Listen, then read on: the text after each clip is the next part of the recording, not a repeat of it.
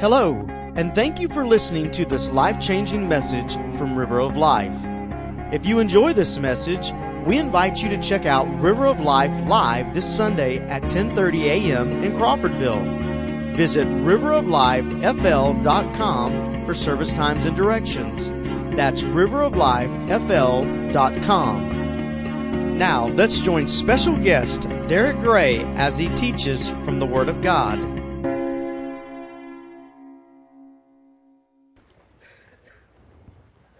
Back in 2011, Pastor Henry gave me an opportunity to start preaching periodically here at River of Life. I went back and counted, and since in the last 5 years, I've preached 32 sermons here. And that's great. Thank y'all. I've preached on a lot of subjects. I keep all my notes, and I've preached on God's love. I've preached on God's grace. I've preached on God's will. I've preached on God's sovereignty. I've preached on parenting. I've preached on marriage. I've preached on race relations. I've preached on all of those subjects, and there was one thing that I would have swore in a million years I would never preach on, and that's money. I had no intention of ever going anywhere near that subject. It wasn't even on my radar. And there's a couple reasons for that. Number one, to be quite honest with you, it just didn't interest me at all. Think about it. I don't preach every week. I only get certain chances. So when I preach, I want to preach on something great. So think about God's grace and money. God's sovereignty, money. It's like it didn't even measure up. I thought, why would I want to preach on that? But there's another reason I didn't really want to preach on money, and that's because I don't like it when somebody else preaches on money. And I'm just being real honest with you. I grew up in a Pentecostal background, and I was exposed to a lot of really, really bad teaching on money. And it took me a lot of years to get rid of that bad teaching and to get it right. And I'm going to be honest with you, if somebody starts preaching, maybe it's because of my background, I don't know, but when somebody starts preaching on money, I just kind of turn off the thing. I just turn it off, and I'm sorry, Henry, I'm just saying, that's not you. That's other people. But there's something about preaching on money that makes me uncomfortable. So if I don't like to hear somebody else do it, why in the world would I ever subject you to it? So it just wasn't even on my radar. But I kept running into this little problem called the Bible. Because you see, I love the Bible. I love to read the Bible. I love to study the Bible. There's nothing in this world that even comes close to being as interesting to me as the Bible. And when you open the Bible, when you begin to read the Bible, one thing pops out at you over and over again, and that is the Bible talks a lot about money. I'll give you a couple of interesting things. Did you know, for example, that the Bible has about 500 verses on prayer? Now, prayer is important, so the Bible puts an emphasis on prayer with over 500 verses. Did you know the Bible has over 2,000 verses that deal with money? And that blew my mind the first time I heard that. If you go back and look at Jesus' parables, and you look at the subjects of the parables, you'll find that almost half of His parables deal with, you guessed it, money. Now, I'm kind of an inquisitive person, so when I start seeing that stuff in the Bible, I start asking, well, why? Why would the Bible put such an emphasis on money? Well, I think there's 3 reasons that I've come to in my own mind. Number one, when you think about it, isn't money common to every human being that's ever walked this planet? It doesn't really matter if you're born in the 1st century or you're in the 21st century. It doesn't matter if you're a man or a woman. It doesn't matter your race. It doesn't matter your ethnicity. It doesn't matter your nationality. Everybody needs money. Everybody uses money. Everybody wants money. It's common to the human condition. I think a second reason that the Bible puts such an emphasis on money is because there's such an overwhelming temptation on our part to trust in it. Think about this. You got up this morning and you put on clothes that money bought. You got in a car and you drove here that money bought. When you leave here today, you'll go to a home that money bought. You'll eat food that money bought. Maybe watch a show on a television that money bought. Like me, you'll take a nap on a couch that money bought. Right? See, from the world's point of view, if you're not careful, if you really think about it, money is what puts clothes on your back, food on your table, shelter over your head, and it entertains you. See, from the world's point of view, money supplies all your needs. That's why there's such a temptation to trust in it, and by the way, why there's such an overwhelming fear of not having it. I think that's the second reason. But the third reason, and this is the one that I find most interesting, I think the third reason the Bible puts such an overwhelming or such an emphasis on money is because it's such an excellent test of what's really inside your heart. It is an excellent test of what's really going on inside your heart. You see, when I read the Bible, one of the things that I see, especially in Jesus' parables, is there is a direct correlation between your relationship with God and your relationship with money. If you want, in other words, the more hold that God has on you, the less hold money has on you. The more hold money has on you, the less hold God has on you. There's a direct correlation between your spiritual life and your attitudes or your motives toward money. The title of my message this morning is Follow the Money. Follow the money. We all watch these detective shows, right? There's a crime. That's nice. I hadn't seen that. That's the first time I saw that. You know, there's a crime. We watch these detective shows and there's a crime and the detectives come and they come to the scene and they're trying to figure out who done it. And inevitably one of them will say, follow the money. In other words, if we can just figure out who profits from this crime, if we follow the money trail, we'll see maybe who done it. Well, can I tell you the same thing is true in your life and in mine. If you follow the money trail in your life, it'll lead you to what you really value. If you follow the money trail in your life, it will lead you to what you really value. Jesus said it this way in Matthew 6:21, "For where your treasure is, that's where your heart's going to be." You see, if I could look into your life and you could look into mine, and I could see how you use your money. I could see where you invest your money. I could see where you spend your money. I could look at your motives toward money. I can tell you, I'll find your heart and you'll find mine. If you want to know the status or the state of your spiritual life, if you want to know where you are spiritually, if you want to know whether your heart is in a place where it's pleasing to God, I'm going to tell you how. You follow the money. So what we're going to do for the next few minutes, not very long here this morning, is we're going to take a little journey. And I'm going to give you some indicators in your life that you can look at, that you can follow the money trail and see what are your attitudes toward money, what are your motives toward money, because it's got a direct correlation, a direct relationship to the status that God holds in your life. Now to do that, I'm going to ask 4 questions. I'm going to do who, what, how, and why. I'm going to do the who, what, how, and why of money and giving. I'm going to get rid of the first 2 real quick because it's the second 2 that are really interesting. Here's the first one. Who, as Christians, are we to be? Acts 20:35 says this, "Remember the words of the Lord Jesus, how He Himself said, it is more blessed to give than to receive." Listen, my wife knows this is one of my favorite sayings. In this world, there are 2 types of people. There's givers and takers. There's givers, and I don't know why I like to say that, but I do. I say it all the time. There's givers and there's takers. And can I tell you, even in the world, people know it's better to give than take. Even the takers know it's better to be a giver. They can't be one. They don't know how to get there. But they know it's better to be a giver. Well, see, as Christians, we don't have a choice. As Christians, we are commanded to be givers. Okay? Jesus said this in Luke 6:38, "Give, and it will be given to you. Good measure, pressed down, shaken together, running over, will be put into your lap. For with the measure you use, it will be measured back to you." We are to be givers. Now I'm going to jump down a quick rabbit trail. I won't stay gone long. I'm going to come back. But I gotta, is that verse still up? Leave that verse up there for a second.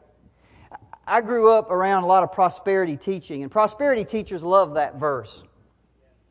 Give to me, is what they're saying, right? If you give to me, and you give to me good measure, pressed down, shaken together, give generously to me, then God is going to give back to you, almost like God is some kind of investment pyramid scheme or something. Right? But see, they completely miss the point of that verse. Let me tell you, folks, if you're a giver, and you give to the point that you give good measure, pressed down, shaken together, running over, and God dumps some more into your lap, let me tell you what you're going to do with it. You're going to give it. Because that's what givers do. Givers give. Okay? See, the world's economy says, get all you can. The prosperity teachers add a little Bible in there, and they say, give to get all you can. But God says, give to give. Givers give to give more. It's just like a funnel. It's like a pipe. We just keep giving. Because that's what givers do. As Christians, we are commanded to be givers. That's the who. Now, let's ask, what are we to give? Matthew 25, 35 through 36, Jesus answers this question for us. He said, for I was hungry and you gave me food. I was thirsty, you gave me drink. I was a stranger, you welcomed me. I was naked, you clothed me. I was sick, you visited me. I was in prison and you came to me. Listen, are we to give money? Absolutely. But as Christians, we never stop there. We never stop there. Paul asked the Corinthian church, he said, what do you have that you haven't received? The answer to that is everything you have, you've been given by God. Your gifts, your talents, your money, your home, the clothes on your back, it's given to you by God. Everything is up to be given away. We are to give not only our money, we're to give our time. We're to give our hospitality, food, clothing, whatever we have has been freely given to us. Therefore, we are to turn around and do what? Freely give it. So who are we to be? Givers. What are we to give? Whatever God's given to us must be available or made available to others. Now, let me get to the two that are more interesting. That is the how are we to give. I said earlier, there's a fundamental connection between your spiritual life and your money. And specifically, what I wanted to say is there's a fundamental connection between your spiritual life and your attitude toward money. Listen, money itself isn't good or bad. It's your attitude toward money that God seems to be overly concerned about. You know, in fact, let me say this. God wants us to be a giver, commands us to be givers, but He doesn't stop there and say, hey, I want you to be a giver. I don't really care how you do it. Just give. He never stops there. In fact, I don't even think God is really overly concerned with the amount you give. One day, Jesus is standing in the temple, and we've all heard this story. A bunch of rich men are coming in. And Jesus is just sitting over there watching, and they're going by and they're putting gold and silver in the treasury. And this little old lady comes in, little poor lady, and she puts in basically what amounts to a penny. And Jesus calls His disciples over and He says, you see that woman? She gave more than all of them did. It's not about, see, they gave out of their abundance. She gave out of her lack. It doesn't even seem like He's overly concerned with the amount. I read somewhere in 2015, Warren Buffett gave $2.5 billion to charity. Now that's a lot of money. $2.5 billion. And when you read that, the world goes crazy. Oh my gosh, what a philanthropic genius this man is. You know, he's just the greatest ever. $2.5 billion. By the way, the only problem with that is he's worth $67 billion. If you do the math, he gave 4%. It's a lot of money. But let me tell you, there's people sitting in this church right now that in God's eyes gives way more than Warren Buffett. It's not a number that God seems to be overly concerned about. I'm telling you, when you look at the Bible over and over again, what God is concerned about is how you give. He's concerned your attitude. He's concerned about your heart. Now, I'm going to give you 3 things that He points out about giving that we can use as indicators. Now, remember, that's what we're doing. We're following the money. Are these attitudes in your life or are they not? The first one, Pastor Henry mentioned this earlier when we were taking up offering, is we are to be cheerful givers. 2 Corinthians 9:7 says this, each one must give as he has decided in his heart, not reluctantly or under compulsion, for God loves a cheerful giver. God says, do not give reluctantly. Do not give because somebody has compelled you. He says, decide, notice what He says, decide in your heart. You see, do you understand what cheerful means? Cheerful means I'm happy. You are happy when you're doing what you want to do. God loves a cheerful giver because a cheerful giver is a person who's giving out of their heart. They're giving because it's what they want to do. It's what they're glad to do. See, that's what God wants. He wants us to be givers, not reluctantly or by compelling someone compelling us. He wants us to be givers because that's who we are deep down at the very bottom of our heart. We want to do it. This morning I got up and I made the bed. Now, you won't really think that's a big deal, but when Kathy and I got married, I thought that was just the dumbest thing I'd ever heard of, that you would actually make a bed, that you're going to turn around a few hours later and mess up again. And she thought it was important to make a bed. And you can imagine. So I didn't make beds, she made beds, and this went on for a while. And then one day I decided, you know what, it's important to her, maybe I'll make a bed. So every once in a while I would make the bed, and she'd say, oh, you made the bed, well, how great you are, and all this kind of stuff. But I wouldn't do it. I didn't do it all the time. I just did it periodically, right? Well, then as time went on, I found myself making it a little more and a little more and a little more. Well, this morning I got up and made the bed. Now, don't tell her this, but over the years, I can't stand a bed not to be made up now. You see, folks, what happened is I did it. I didn't want to do it, but I did it because I love somebody, and over time, it became part of who I am. It came out of now it just comes out of who I am. It's nothing, I'm glad to do it because I want to do it. I'm not doing it for her, I'm doing it for me. I'm doing it because it makes me happy, it makes me feel good. You see, that's what God wants. God wants cheerful givers, not reluctantly or out of compulsion. Do it because it makes you happy. But that only comes, guys, from a changed heart. Down deep inside. The second way that God wants us to be, the second attitude we're to have is humble. We're to be humble givers. Matthew 6:3-4, Jesus said this, when you give to the needy, don't let your left hand know what your right hand is doing, so that your giving may be in secret, and your Father who sees in secret will reward you. You say this goes to your motives for giving. If you go back and read that in context, there was some, this is hard to believe, but this actually, I guess, happened. There were some religious people who would go out into the streets, and when they saw a beggar, they would have one of their people blow a trumpet. Literally blow a trumpet so other people would come watch them give. That sounds terrible, doesn't it? Jesus said, if you're giving so somebody can pat you on the back and tell you what a great man you are, He says, enjoy that pat on the back because that's all you ever going to get. That's what He said. Enjoy your pat on the back because that's your reward. God could care less what you did. He doesn't even see it. Doesn't care. If you're doing it to be a people pleaser, God says enjoy pleasing people because that's all you're ever going to get. By the way, I think the same thing applies to self. If you give because you can pat yourself on the back, say what a great guy I am, I'm not really that bad, look at what I do. I think God says the same thing. Enjoy that self-pat on the back because that's all you ever going to get out of me. I don't even see what you're doing. I don't even recognize what you're doing. He says when you give, don't be a people pleaser. Be a God pleaser. Do it because God sees it. Do it not because everybody else knows what I'm doing. Do it for Him, and He'll reward you. Not a people pleaser, not a self pleaser, but a God pleaser. All right, now I'm going to start meddling, if y'all don't mind a little bit. Now, the third way we are to give, and we are to give generously.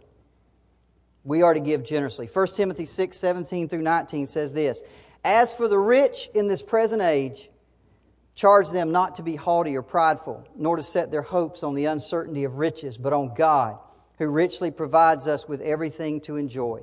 They are to do good, to be rich in good works, to be generous and ready to share, thus storing up treasure for themselves as a good foundation for the future, so they may take hold of that which is truly life. Now, I could have used a lot of passages encouraging you to be generous. I used that one for a reason.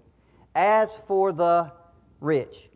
Now, if you're here this morning and you point at that and say, but Derek, he's talking about rich people. No, he's talking about you. Listen, if you got up this morning and you went into a closet and you got more than 2 pairs of shoes, you're rich. If you had to sit there and look, should I wear that or should I wear that or should I wear that, you're rich. If you could afford to get in a car and drive here this morning, you are rich. If you will go through Crawfordville and you have to make a decision, do we want to eat at home? Do we want to eat at Zaxby's? Do we want to eat at El Jalisco's? You are rich. Folks, that is us. God has poured out blessings. I don't know this for sure, but I would dare say that 99.99% of people sitting here this morning have more than you need. You have more than you need. You have enough to share. You are rich. That is us He's talking about. And He says we are to be generous. We are to be ready to share with other people. Now, here's my question though. Are we doing it? Are we doing that? In January of 2013, there was a pastor in St. Louis who went out to eat at Applebee's after church. Took a group out to eat. This is a true story, by the way. I'm not making this up. And after the meal was over, they got the check, and they had added an 18% gratuity to the check. And this pastor wrote this on the check. I'll read it verbatim. They said this, I give God 10%, why do you get 18? I give God 10%, why do you get 18? Now folks, there is so much wrong with that statement, I don't even really know where to start. But I'm going to start here by giving you the definition of generous. Generous, to give more of something than is necessary or is expected. Let me read that again. To be generous means to give more of something than is necessary. To give more of something that's even expected. That means if $10 would suffice, you give 40. If 1 hour would suffice, you give 5. You give more than is necessary. You give more than is expected. Let me tell you, you can open your Bible in the New Testament and you can read it from beginning to end. And when you get done, go back and read it again. You will never find God putting any amount on what you're to give. Not to beggars, not to waitresses, and not even to Him. What you will find Him telling you over and over and over again is that you and I are to be generous. We are to give more than is expected. We are to give more than is necessary. Folks, let me tell you, if you're eating out and you're tipping 15%, you are not being generous. You're not being generous. Now, I know what some of y'all might be thinking. Whoa, Derek. Now, wait just a minute. I can understand if you encourage us to be generous to God.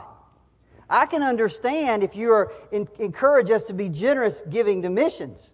I can understand you encouraging us to be generous, maybe even giving to other Christians and brothers and sisters. But tipping? What in the world does tipping have to do with Jesus?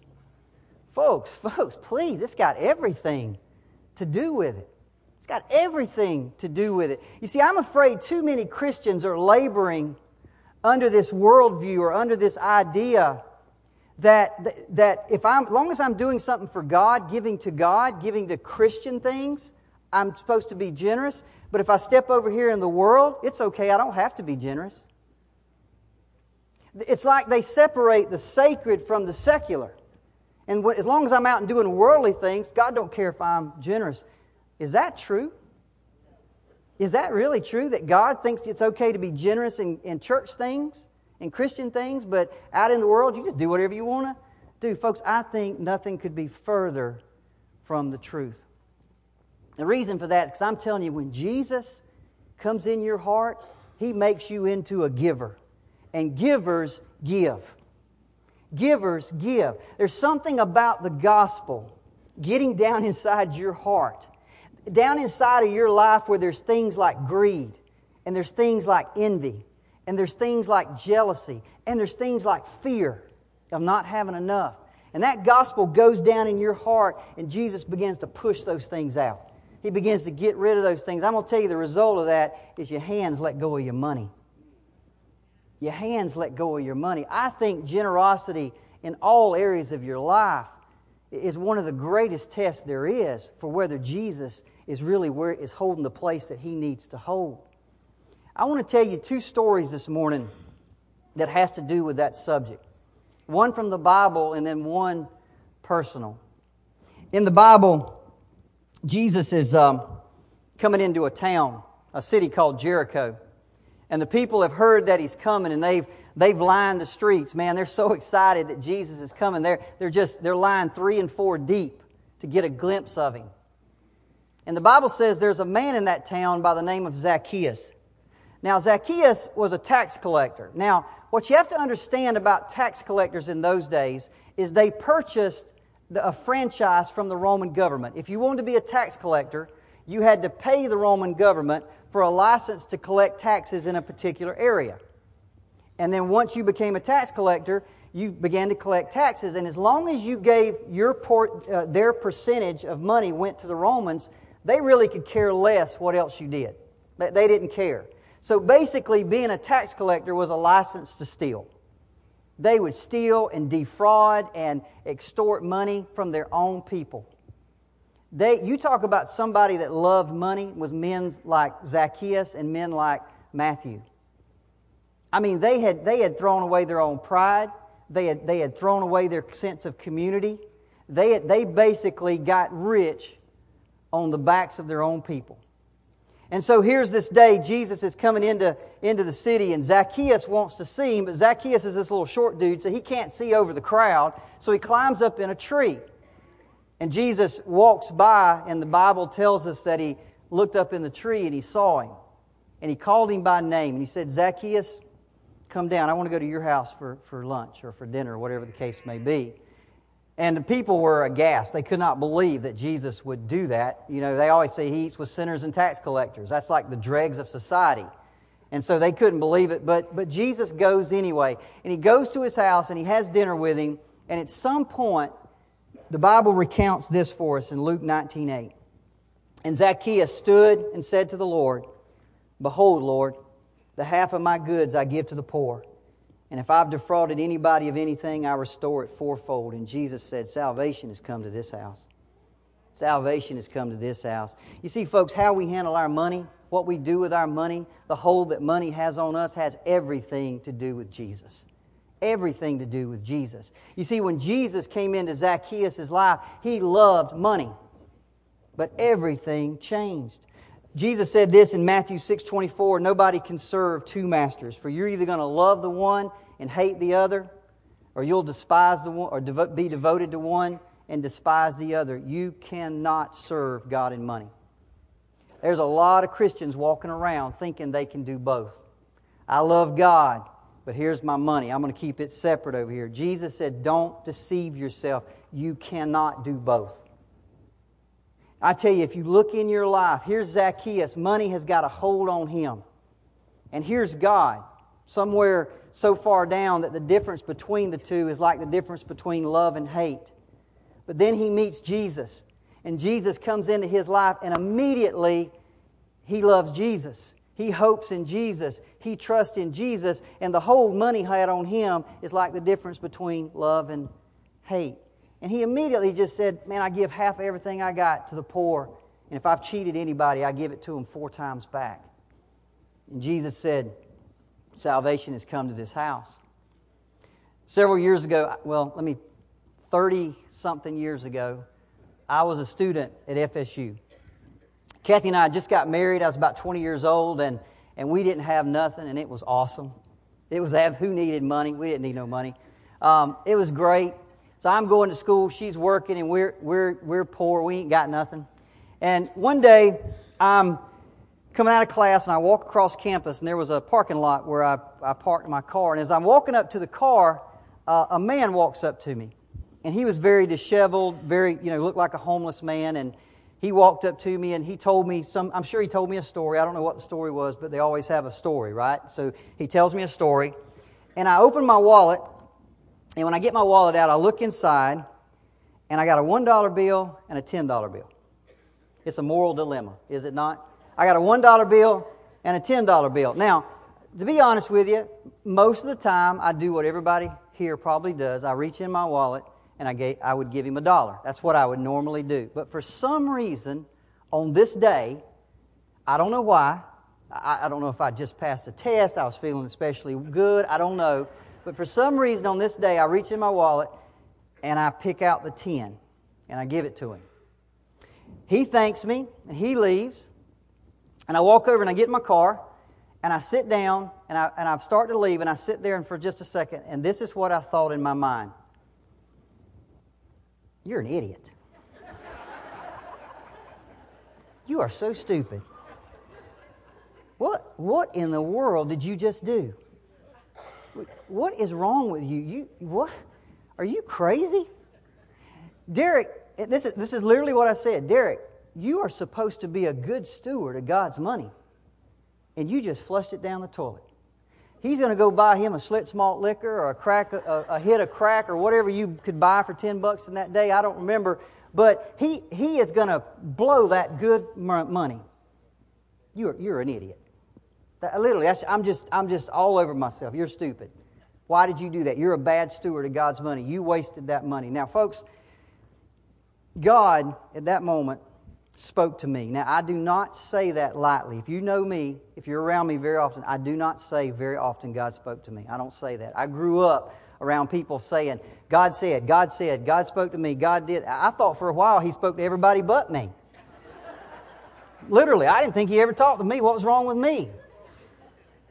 So I don't often say, now don't get me wrong, God speaks through His Word, God speaks in it, but I'm talking about, and I can't even explain it, I'm talking about when God just somehow, and if you've ever had it happen, you know what I'm talking about, He just drops something in on you. I can count on one hand the times that's happened. I can tell you something else about it too, folks. When it happens, you remember it.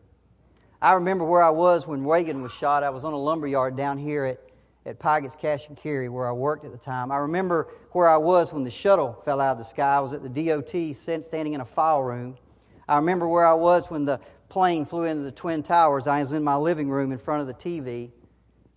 You don't think if I can remember that, I won't remember where I was when the God of the universe spoke to me? I can take you back right now to that place where I was standing or sitting in that car. I can take you right there because you don't forget something like that. You don't forget something like that. So I'm sitting there in the car, and I'm just all over myself. Man, you're an idiot. Why? You're a bad steward and all this. And God said this to me. He said, Derek, why are you worrying about that so much? Why are you worrying about what He's going to do with the money? And I said, well, it's obvious, right? I just gave him something valuable, and he's going to flush it down the toilet. He's going to completely waste it. And this is what God said to me. He said, but Derek, I do that every day. I do that every day. Every day I pour out my blessings on people who are unthankful. Every day I give gifts to people who curse me to my face. Every day I give the breath of life and the blessings of life to people who completely and totally waste it. I do that every day. Let me tell you, from that day to this, I learned it is not my job to qualify people. From that day, I quit qualifying people.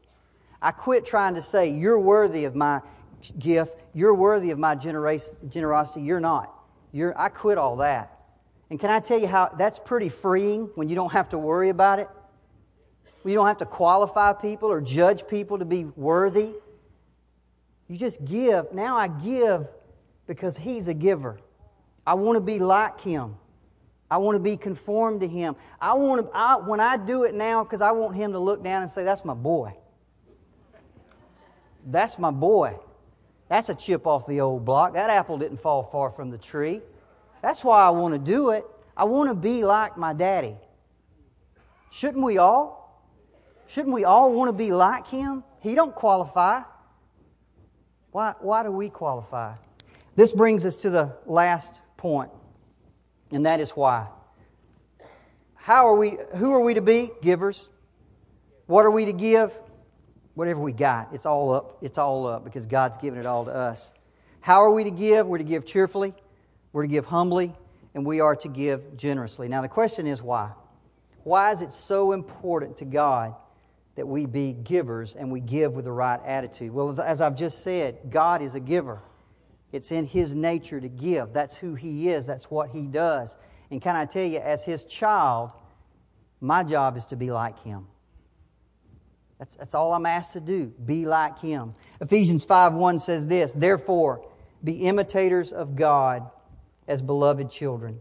You see, in other words, when we walk throughout this life, it doesn't matter if it's in church or if it's in a restaurant, and we give cheerfully, and we give humbly, and we give generously, we are being just like our Heavenly Father.